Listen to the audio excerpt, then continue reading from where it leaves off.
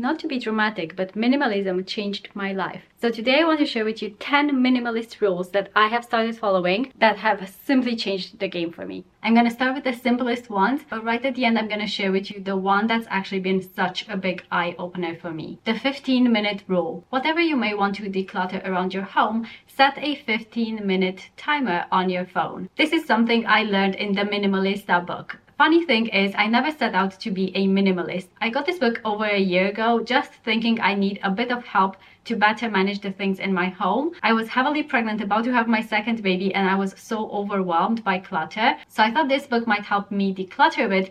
Little did I know it was gonna turn me into pretty much a minimalist myself, or just being on the way to becoming a minimalist. It just simply changed me. So in the book, Shira Gill recommends doing small declutters over a huge one. Of course, if you have the time and energy, you can do a big declutter to have a really big impact in a short amount of time. But for most of us, if you are like myself, I'm a mom of two, I'm quite busy, and so having the time to actually sit down and do a massive declutter is just unrealistic for me. Even weekends, I always have the kids with me. Yes, my husband and I can tag team and, you know, do things here and there, but having a massive declutter is just not realistic for us. So I started doing small declutters here and there, and you will be amazed at how much progress you can make with such little amount of time every day or every week. My strategy was, whenever I had the time, like if I had 10 or 15 minutes before the school run or the last stretch of my baby's nap or whatever it might be, when I found that little time, I would think to myself,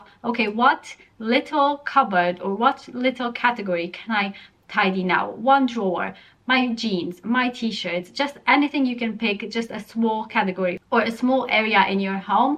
Set that timer for 15 minutes and do that. Having such a small focused activity really helps with not getting overwhelmed and accomplishing a lot more than you would if you were to give yourself a big task that feels overwhelming, that feels like there's this big mountain you have to climb, and so you end up procrastinating. But if it's a small timer on your phone, you're gonna get it done so much quicker. The one in, one out rule. You can apply this rule to anything in your life, whether that's toys, clothes, kitchen items. If you buy a new t-shirt, look through your old t-shirts and see if there's one that you don't really love or use anymore. And it can also be a good thing to do with your children so that you can practice decluttering with them. If they're getting a new toy car, can they look through their cars and see if there are any that they don't really want anymore, that they don't really play anymore?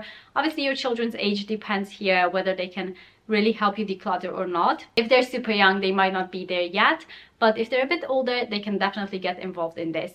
The one in, one out rule helps because I always like to mention the decluttering maths. If you think about how many items you bring into your home each week and how many get out of your home each week, if it's not an equal balance, then your home will get overstuffed with things and you are likely to get more and more overwhelmed. The one in, one out rule is magical. The 80-20 rule. This comes from Pareto's principle, which is usually used in time management but can be applied to lots of different areas of our lives. And it states that 80% of results come from 20% of our efforts or actions. And this can be applied to various areas of our lives, whether that's decluttering, time management, building a business. 80% of your results from, for example, making money in your business is likely to come from just 20% of your efforts, 20% of the actions that you actually do on a daily basis. When it comes to clutter, it is said that we use generally 80% of the time, just 20% of our items, which means all of the rest of those are items we keep just in case, items we rarely use, items we very likely could get rid of and would not miss. For example, in my wardrobe, that has been absolutely true. I had lots and lots of items that I never wore. I thought were cute. I would keep them because I thought, oh, maybe I'll have this specific event that, you know, my future self might go to. So I would keep all of those items cluttering up my closet.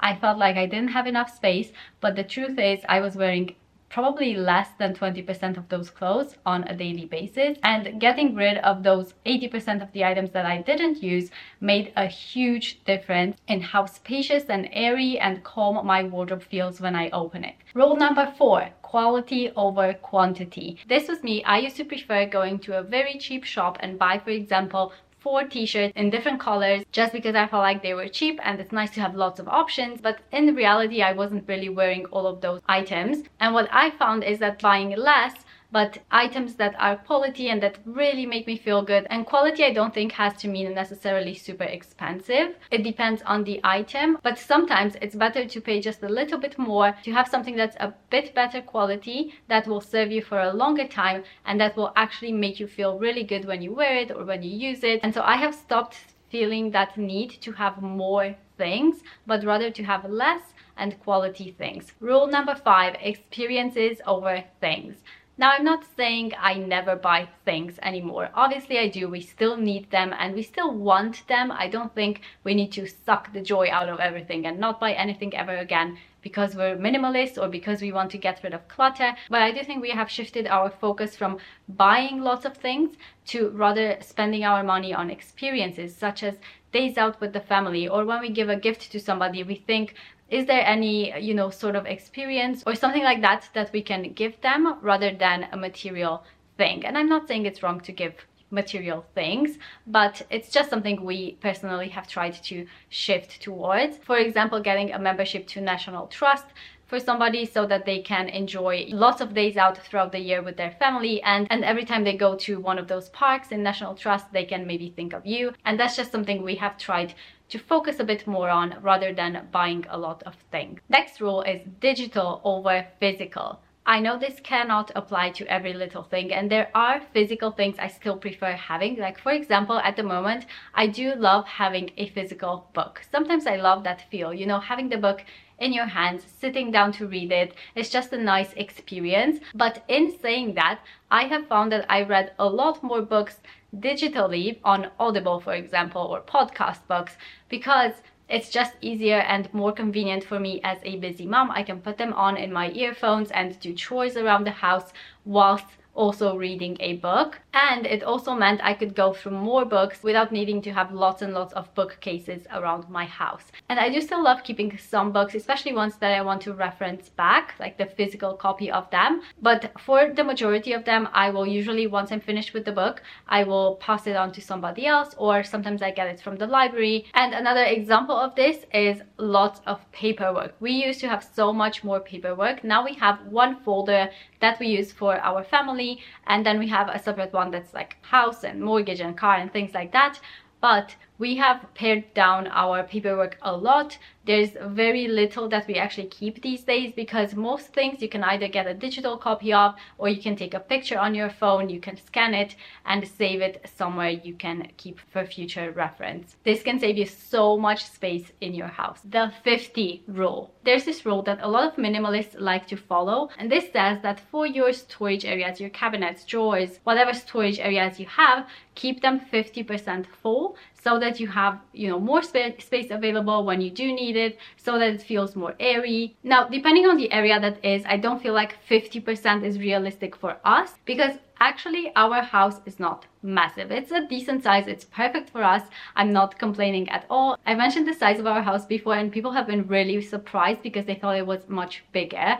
I guess maybe it looks like that on video, but our house is around 1,000 square feet, about 100 square meters. And so it's a good size, but it's definitely not huge. So in our, for example, kitchen cabinets, I don't keep them necessarily 50% full because I do need the extra storage. So I maybe keep them 75% full or 80% full, just not stuffed. That's my goal, to not have everything stuffed in there, to have breathing room around my things, because then when it's a special occasion and I need to buy a few extra things for like hosting people over or something like that, I always have extra storage. I don't need to have them spread out on the counters or just randomly thrown around my kitchen, because I do have space for those. It's just nice to have a bit of breathing room in your storage areas. And what this also helps us realize is that just because we have the space doesn't mean we need to fill it to the brim. How often do we see an empty shelf and we think, oh, I have lots of space now, I can go ahead and buy more things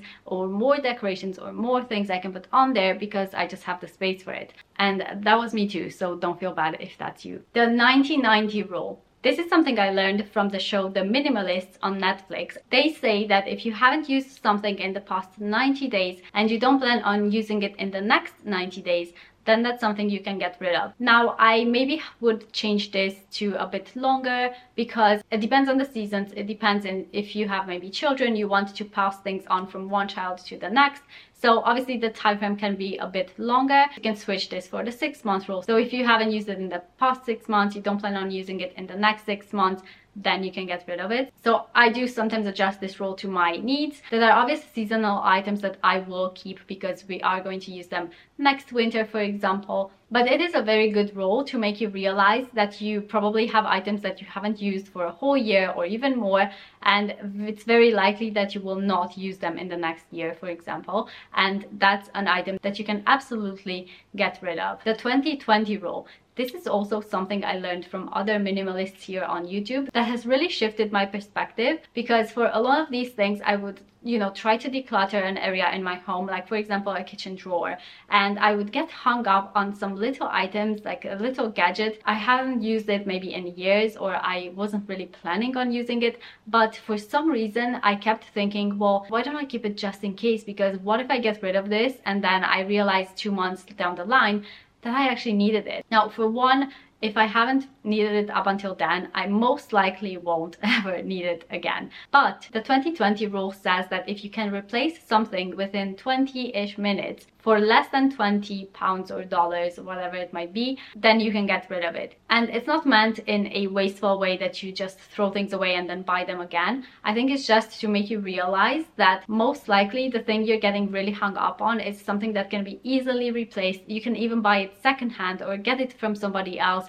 You don't necessarily need to buy it new. But even if a few months down the line you realize that you actually really needed that, then you can always go and buy it again. I have been decluttering for over a year now, and I can honestly say I don't miss one thing that I've decluttered. Maybe further down the line I'll realize, oh, I needed that extra spatula that I decluttered. I can always go ahead and buy another one, which is going to be super inexpensive as well. So yes, most of the things we get hung up on are very little value and can be easily replaced if we do decide, we actually needed that. So you have permission to let that stuff go. The mold rule. This is a lesson that I had to learn the hard way. We used to keep a lot of items in our garage for storage. We used to just pop them in there. It was such an easy place to put things out of sight, out of mind, just to have them there, just in case. One spring we realized after a long winter that it had been quite damp in there, and a lot of things were stored in those plastic storage bins, but the things that weren't, that we just threw in there just in case to keep them for future use, a lot of them got moldy and they had to be thrown away because there was no way you could salvage them. And it made me realize what a waste that had been, and I could have passed on those items to somebody else who could use them, where I just kept them in my garage for them to get ruined. And so nowadays I really think about an item if I really want to keep it, or if I could pass it on to somebody else, and then if I ever need it again, I can always repurchase it. But what I also realized is that a lot of those items I actually didn't miss, or I didn't really need anyway. And so following the mold rule, if you had this item that you're trying to declutter but you're not sure of, what if it got moldy in your garage or in your storage area? Would you miss it, and would you go out and replace it, like buy it again? If not, then that's an item you can easily get rid of. And this has been such a big eye-opener for me. Are you on a similar minimalist journey or decluttering journey? Let me know in the comments below. Let me know where you are at in your decluttering progress. Are you just starting? Are you, a few months in? Where are you at? I would love to hear from you. And I hope this was helpful, and I will catch you in my next video. Bye guys!